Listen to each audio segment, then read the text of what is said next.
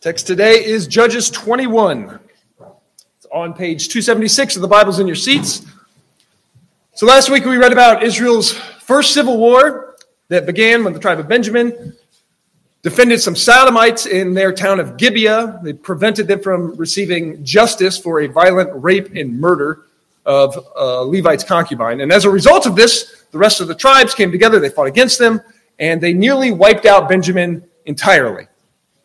By the end of chapter 20, there's nothing left of the tribe of Benjamin except for 600 men left of the army. They're up hiding in the mountains at the Rock of Rimmon. Their cities have been burned, completely destroyed. Their people have been slaughtered. And now this week we see how this tribe was preserved by the rest of Israel. So we're going to read all of chapter 21. Now the men of Israel had sworn in Mizpah, saying, "None of us shall give his daughter to Benjamin in marriage." So the people came to Bethel and sat there before God until evening and lifted up their voices and wept bitterly. They said, "Why, O Lord, God of Israel, has this come about in Israel so that one tribe should be missing today in Israel?" It came about the next day that the people arose early and built an altar there and offered burnt offerings and peace offerings. Then the sons of Israel said, "Who is there among all the tribes of Israel who did not come up in the assembly to the Lord?" For they had taken a great oath concerning him who did not come up to the Lord at Mizpah, saying, "He shall surely be put to death." And the sons of Israel were sorry for their brother Benjamin and said, "One tribe is cut out from Israel today. What shall we do for wives for those who are left, since we have sworn by the Lord not to give them any of our daughters in marriage?" And they said, "What one is there of the tribes of Israel who did not come up to the Lord at Mizpah?" Behold, no one had come up to the camp from Jabesh Gilead to the assembly. For when the people were numbered, behold, not one of the inhabitants of Jabesh Gilead was there. And the congregation sent 12,000 of the valiant warriors there and commanded them, saying, "Go and strike the inhabitants of Jabesh Gilead with the edge of the sword, with the women and the little ones. This is the thing that you shall do. You shall utterly destroy every man and every woman who has lain with a man." And they found among the inhabitants of Jabesh Gilead 400 young virgins who had not known a man by lying with him, and they brought them to the camp at Shiloh, which is in the land of Canaan. Then the whole congregation sent word and spoke to the sons of Benjamin who were at the Rock of Rimmon and proclaimed peace to them. Benjamin returned at that time, and they gave them the women whom they had kept alive from the women of Jabesh Gilead. Yet there were not enough for them. And the people were sorry for Benjamin, because the Lord had made a breach in the tribes of Israel. Then the elders of the congregation said, "What shall we do for wives for those who are left, since the women are destroyed out of Benjamin?" They said, "There must be an inheritance for the survivors of Benjamin, so that a tribe will not be blotted out from Israel. But we cannot give them wives of our daughters." For the sons of Israel had sworn, saying, Cursed is he who gives a wife to Benjamin." So they said, "Behold, there is a feast of the Lord from year to year in Shiloh, which is on the north side of Bethel, on the east side of the highway that goes from Bethel to Shechem, and on the south side of Lebanon." And they commanded the sons of Benjamin, saying, "Go and lie in wait in the vineyards, and watch, and behold, if the daughters of Shiloh come out to take part in the dances, then you shall come out of the vineyards, and each of you shall catch his wife from the daughters of Shiloh, and go to the land of Benjamin. It shall come about, when their fathers or their brothers come to complain to us, that we shall say to them, 'Give them to us voluntarily, because we did not take for each man of Benjamin a wife in battle, nor did you give them to them, else you would now be guilty.' The sons of Benjamin did so, and took wives according to their number from those who danced, whom they carried away, and they went and returned to their inheritance and rebuilt the cities and lived in them. The sons of Israel departed from there at that time, every man to his tribe and family, and each one of them went out from there to his inheritance. In those days there was no king in Israel. Everyone did what was right in his own eyes." Let's pray. Lord God, as we close out the book of Judges, guide us in our thinking by your Spirit. Do not let us turn away from the ravages of evil because it is distasteful to us, but let us learn the hard lessons of a people that do not look to you as their ruler and as their sovereign. Make us receptive to the truth found in these scriptures. Bless our gathering with your presence. May it be glorifying to you, faithful to the text and helpful for your people. Send your Spirit to work in us now. We ask this in Jesus' name. Amen.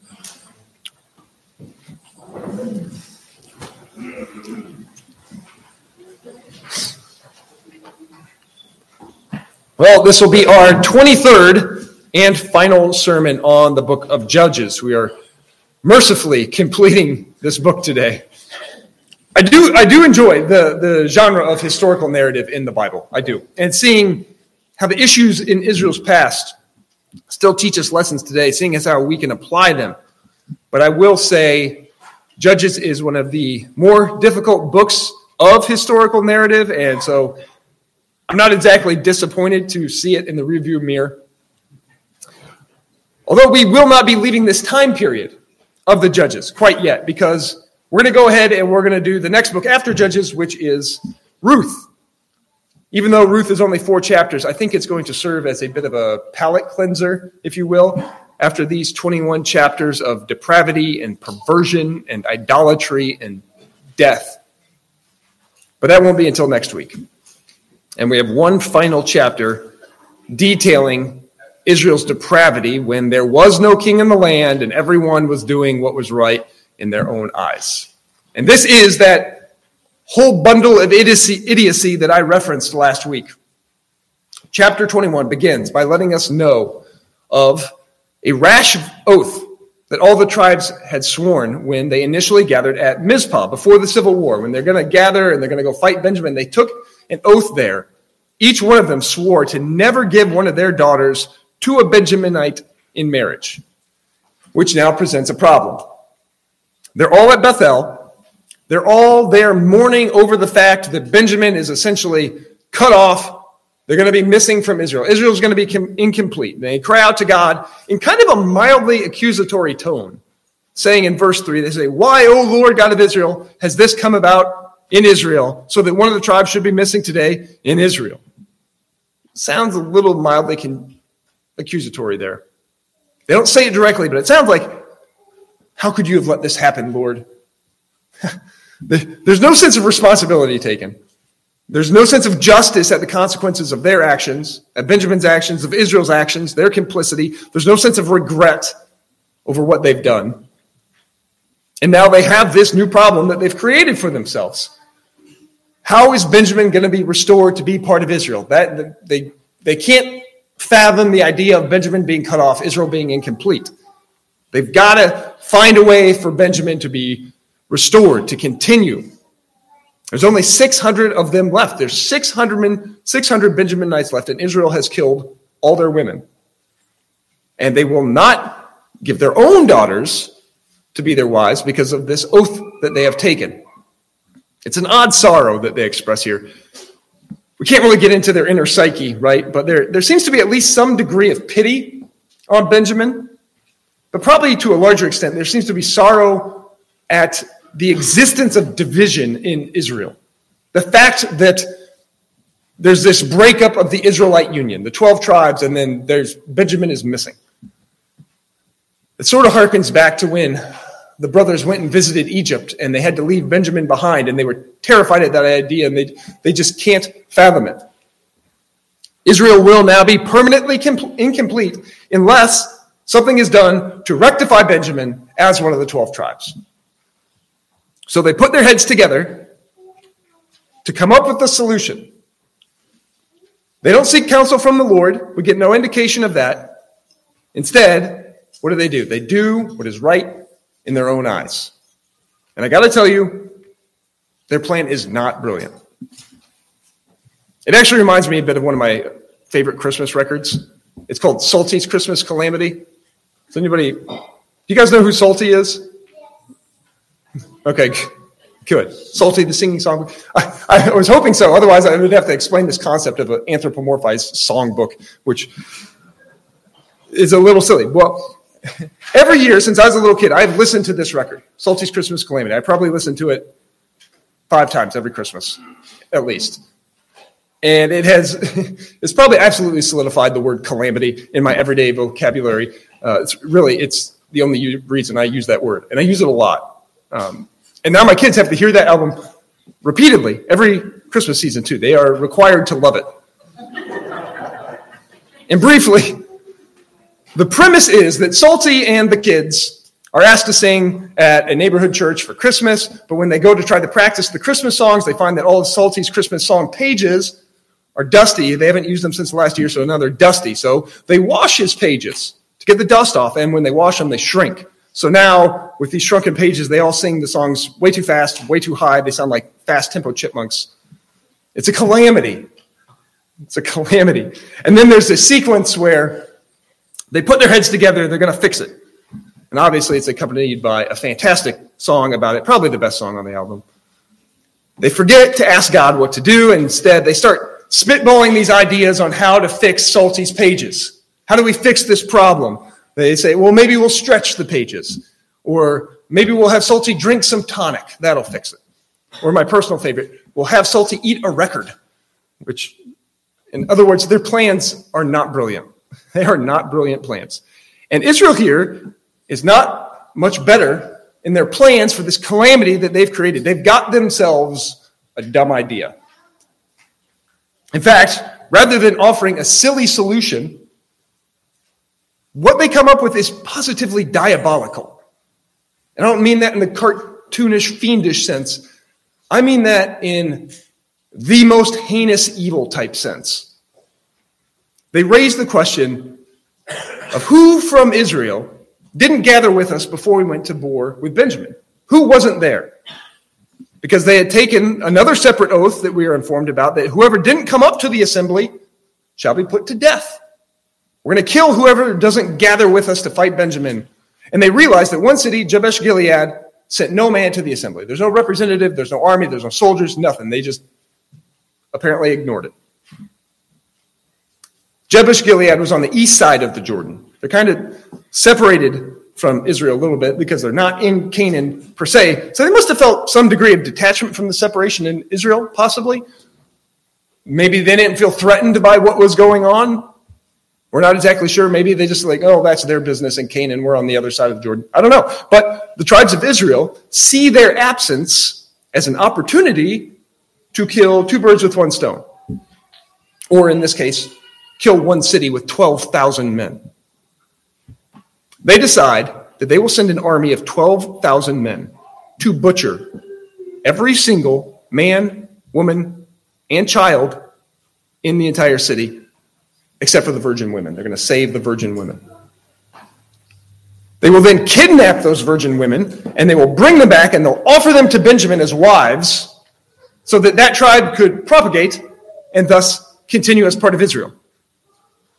That's their idea. Basically, they've gotten themselves into a hole, and their solution is going to be to dig their way out. There's this horrible thing that's happened. Let's do something far more horrible. Maybe that'll fix it. This way, they can punish Jabesh Gilead, like they wanted to do, according to their oath, as well as provide these wives for the remaining Benjamite men. The fact that their plan is psychotic does not seem to be a concern to them at all. It doesn't seem likely that they even would have raised the question of Jabesh Gilead's absence were they not looking for an excuse to get a bunch of women. They probably would have passed on that. They wouldn't even have looked around and said who wasn't here. But because they're looking to find these women, to get their hands on these virgin women, then they raise the question. Then they're like, well, let's just wipe out that city and take their women. And after the idea is proposed, no one stands up and criticizes it.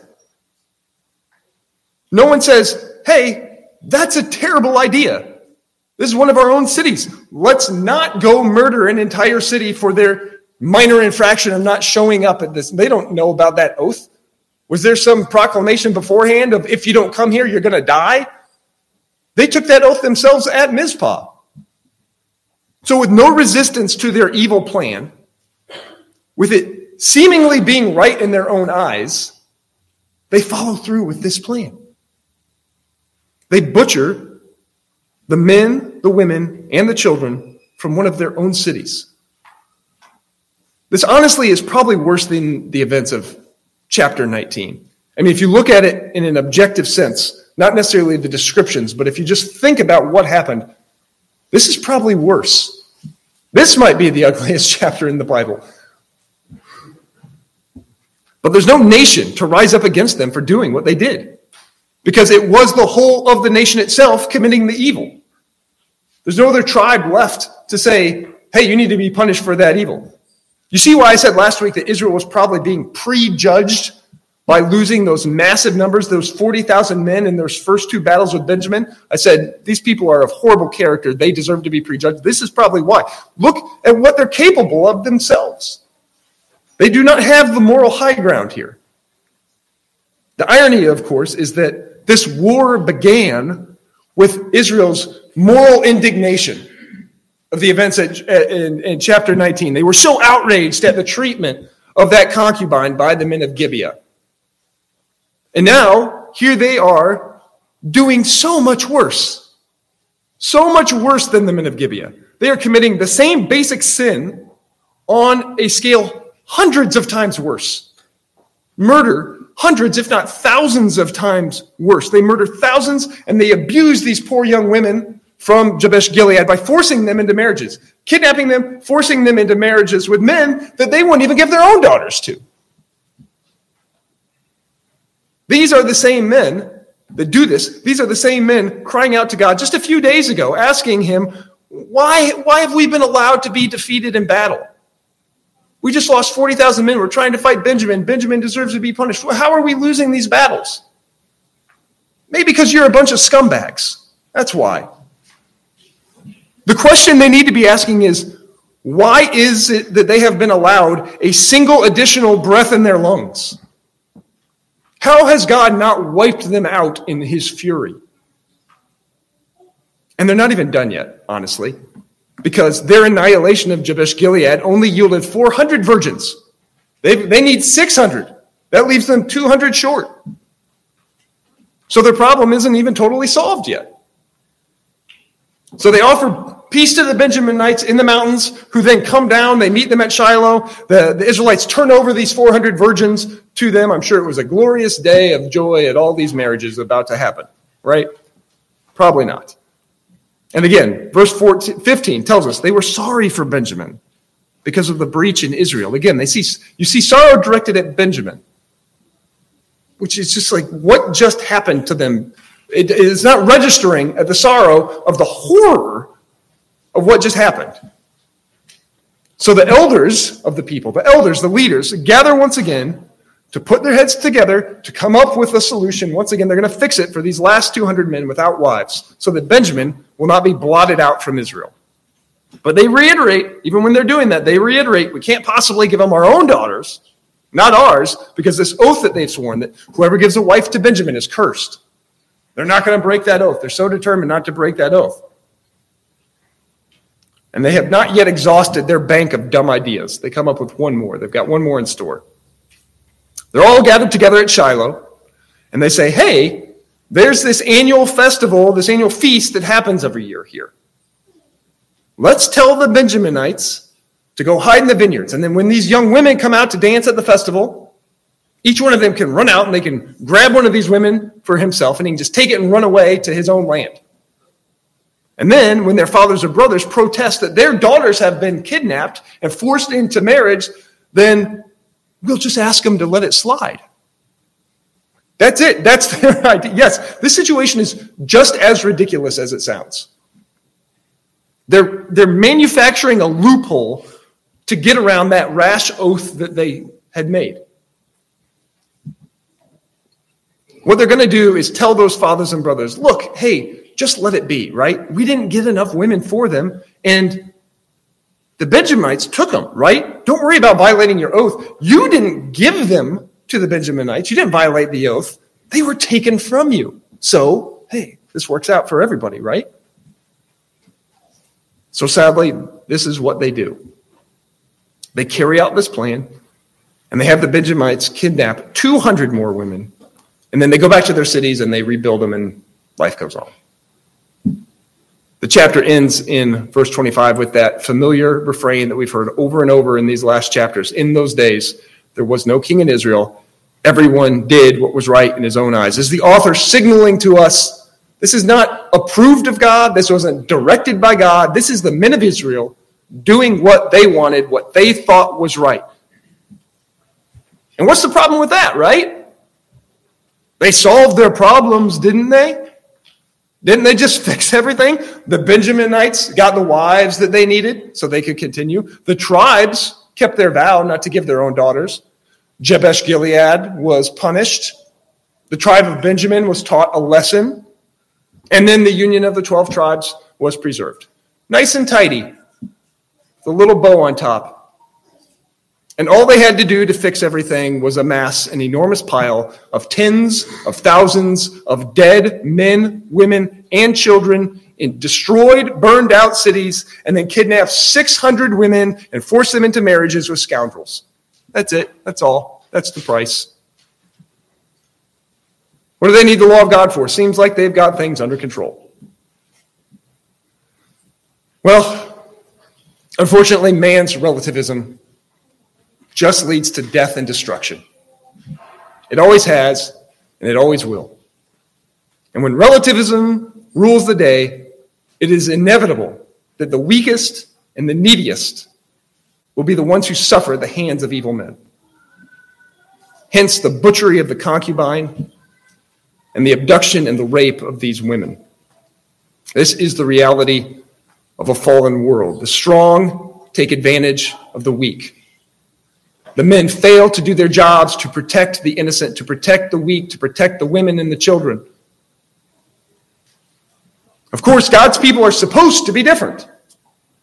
Israel's supposed to be this bright, shining city of people that follow God's law, that worship God truly and adhere to his law. We're supposed to be different. We never have justification for relativism because God has revealed himself and given us a good law based on his character. Right and wrong are determined by what is right in his eyes, not ours. But when the people abandon truth, this is what we see: moral chaos. It brings down empires and it destroys communities. It ruins families. It enslaves and subverts and it exploits the least of these among us. And we might wonder, how did things get so bad in Israel? Well, we actually know exactly why. We know how this happened: by intermarrying with the Canaanite unbelievers, worshiping their gods, adopting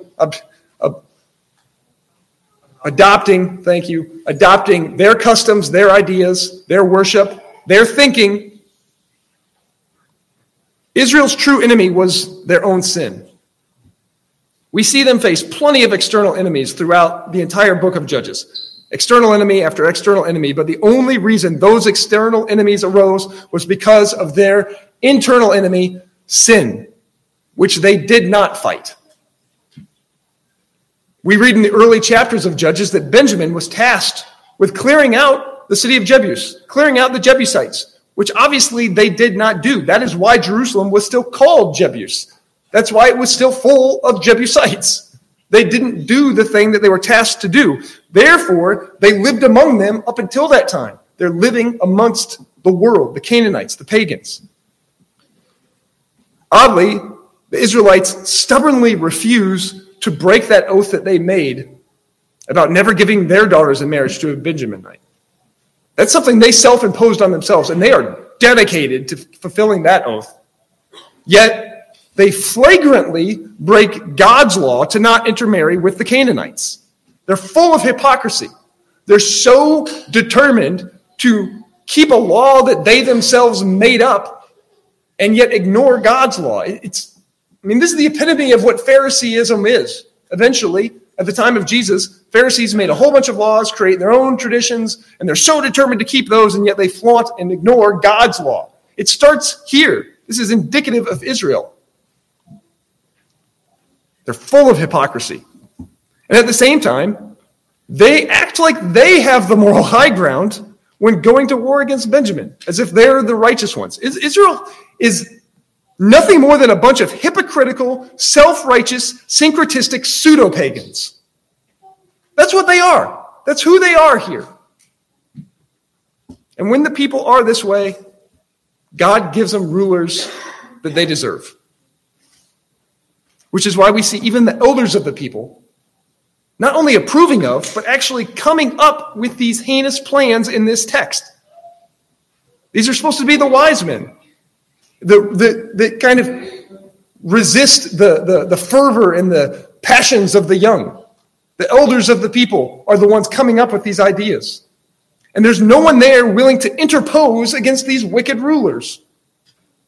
We've learned about interposition in our recent political theology lessons. And this would have been an ideal time for someone to stand up, to interpose, to put themselves between the potential victim and the higher magistrate, to interpose and resist the sentiment of the rest of Israel, and then fight for what is right. This is where it should have happened. But it didn't happen.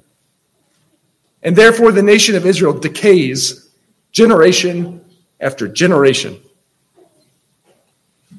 The sins that they commit breed more and more sin. The sins that they tolerate breed more and more sin. And worst of all, it is others that end up bearing the brunt of the consequences.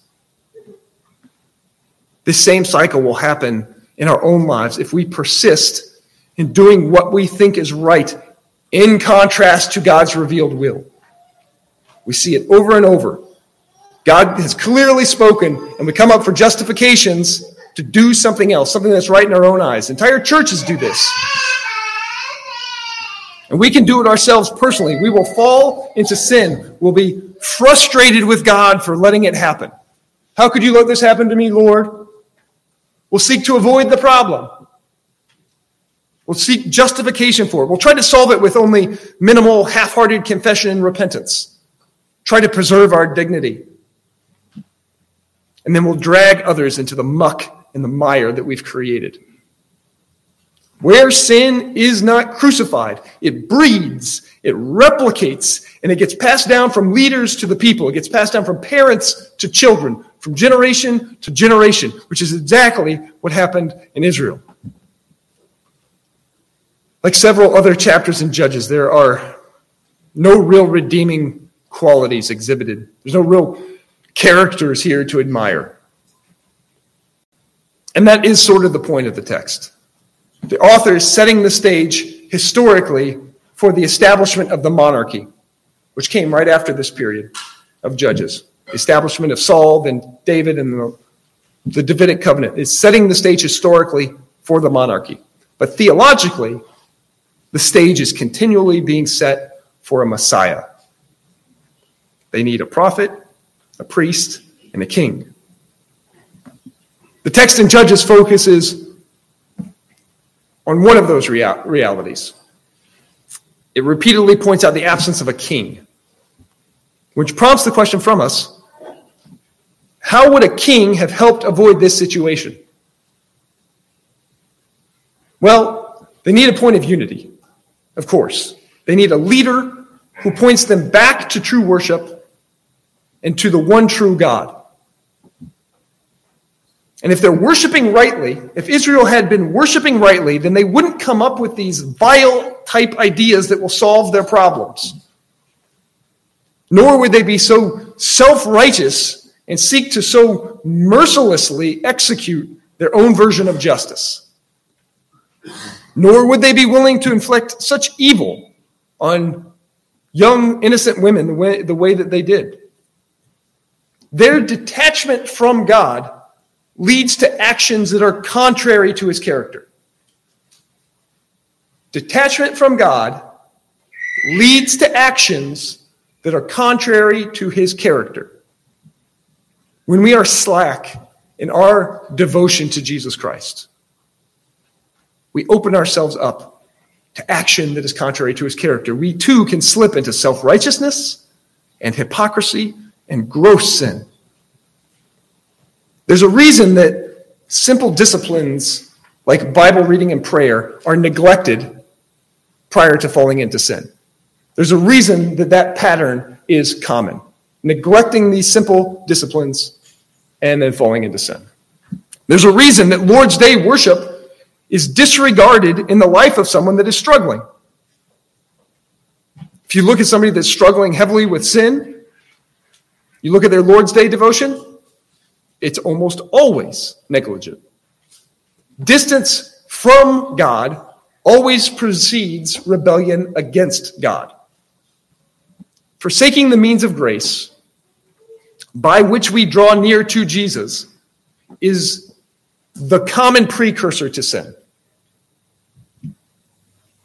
A proper king in Israel would call the people to right worship done regularly, to present themselves for worship and to receive and practice the means of grace. The same way Jesus calls us to daily discipline and to not forsake the gathering together of the saints on the Lord's Day.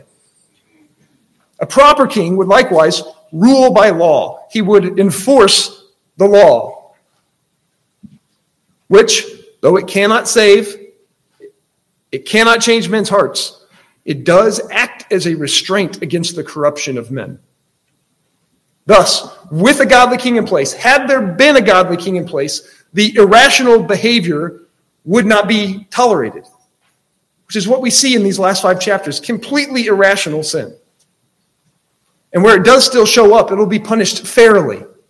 Fairly. We wouldn't see these repeated stories of horrific abuse and depravity, nor would we hear of violent overreactions in response to such sin. That same law, upheld by a good king, would then act as a mirror to the people to reveal their sin and point them to the coming Messiah as the only Savior for sinners. Had there been a king in Israel, had the law been upheld, the people would constantly see that law and see their own sin in it and be reminded, he said he would send a seed of the woman to crush the serpent's head. It would point them to the Messiah. The law could be used lawfully. And that would humble them. And that would drive them back to proper worship. They would be turned to gratitude for they themselves not being destroyed.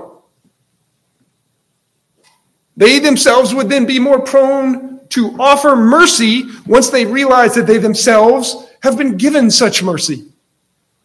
Those that know the mercy they've received are the ones that are more prone to give mercy to others.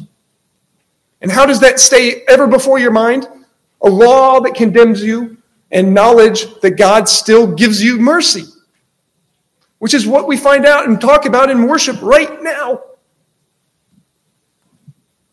Then Israel would be less prone to self-righteousness and hypocrisy.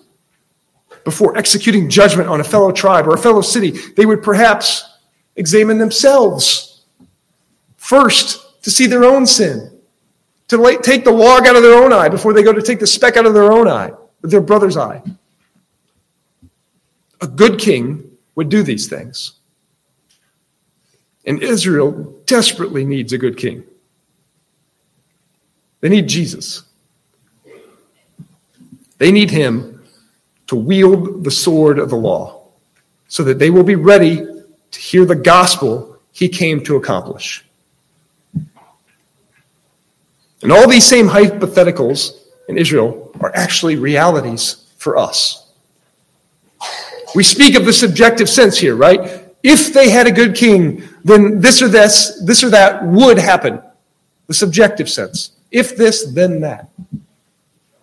But those things are true of us because Jesus is indeed our king.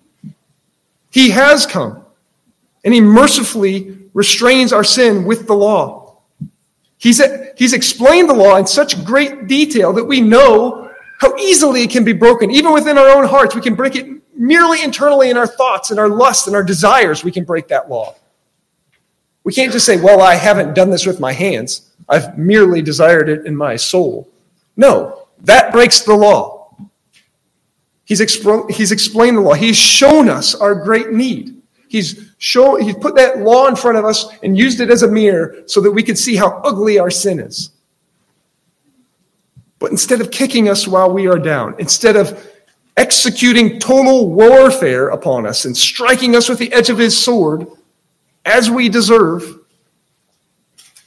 he offers us a rescue plan from the Father.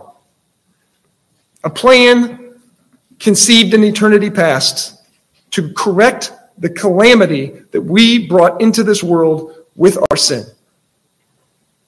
He will keep the law that reveals to us our condemnation. That law that we see, that we know we can't keep, he will keep it. That's the plan. He'll provide the righteousness. He'll provide the merit for the life that it offers. He will bear its curse that it brings on condemnation. He will conquer sin and death. That's the plan. Jesus will do it. All we do is receive the free gift of salvation through faith. We trust him to fix that problem that we have caused. We don't put our heads together and try to come up with a solution on our own. We trust him to do it. He said he would do it. We believe him, and we'll rely on him wholly. And if you're thinking, well, I'm pretty bad, though. I've done some awful things. I've said some awful things.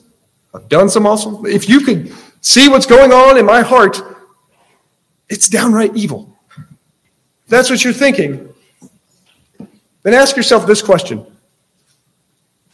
How is there even an Israel after this? After reading the past 21 chapters, especially these past 5 chapters, how is Israel not wiped off the pages of history as a people? And there's only one answer to that question. God's astonishing, incredible, bountiful, persistent grace. Grace that exceeds our sin and our guilt. Grace that is greater than all of our sin. As we've read these final 5 chapters, I've admittedly struggled a bit to not hate the Israelites. What they do is so disgusting. And I say that, and I am not a holy man.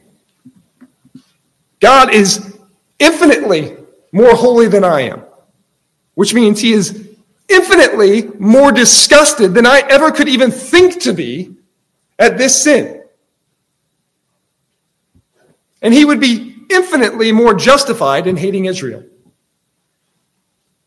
And yet, he loves them. He grants them grace.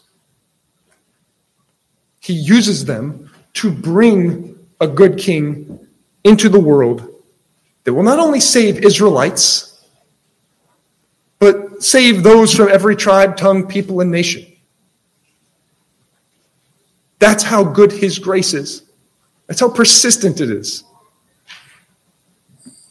He saved those from people groups who practice wickedness on par with everything that we saw in the book of Judges and then some. We cannot out-sin God's grace because God's grace is infinitely long, infinitely wide, and infinitely deep. And we will spend eternity plumbing its depths and marveling at his greatness. We will always be in wonder of his ability to love a people as unlovable as we were. God's grace is greater, and we can receive it all because of the work of our good King, Jesus Christ. Amen and amen. Let's pray.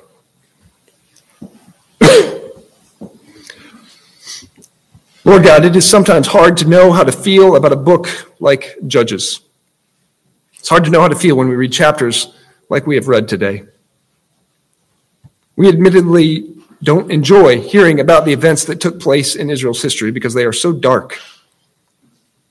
But we don't want to disparage your word by neglecting such passages or thinking that they were not given to us for our benefit. And so we read these stories, and we are rightly horrified. Where we see unimaginable sin, we pray that we are grateful to you for what we have been restrained from. Sins that we have been restrained from committing ourselves, for we surely would have fallen to the same depth of sin were it not for your grace.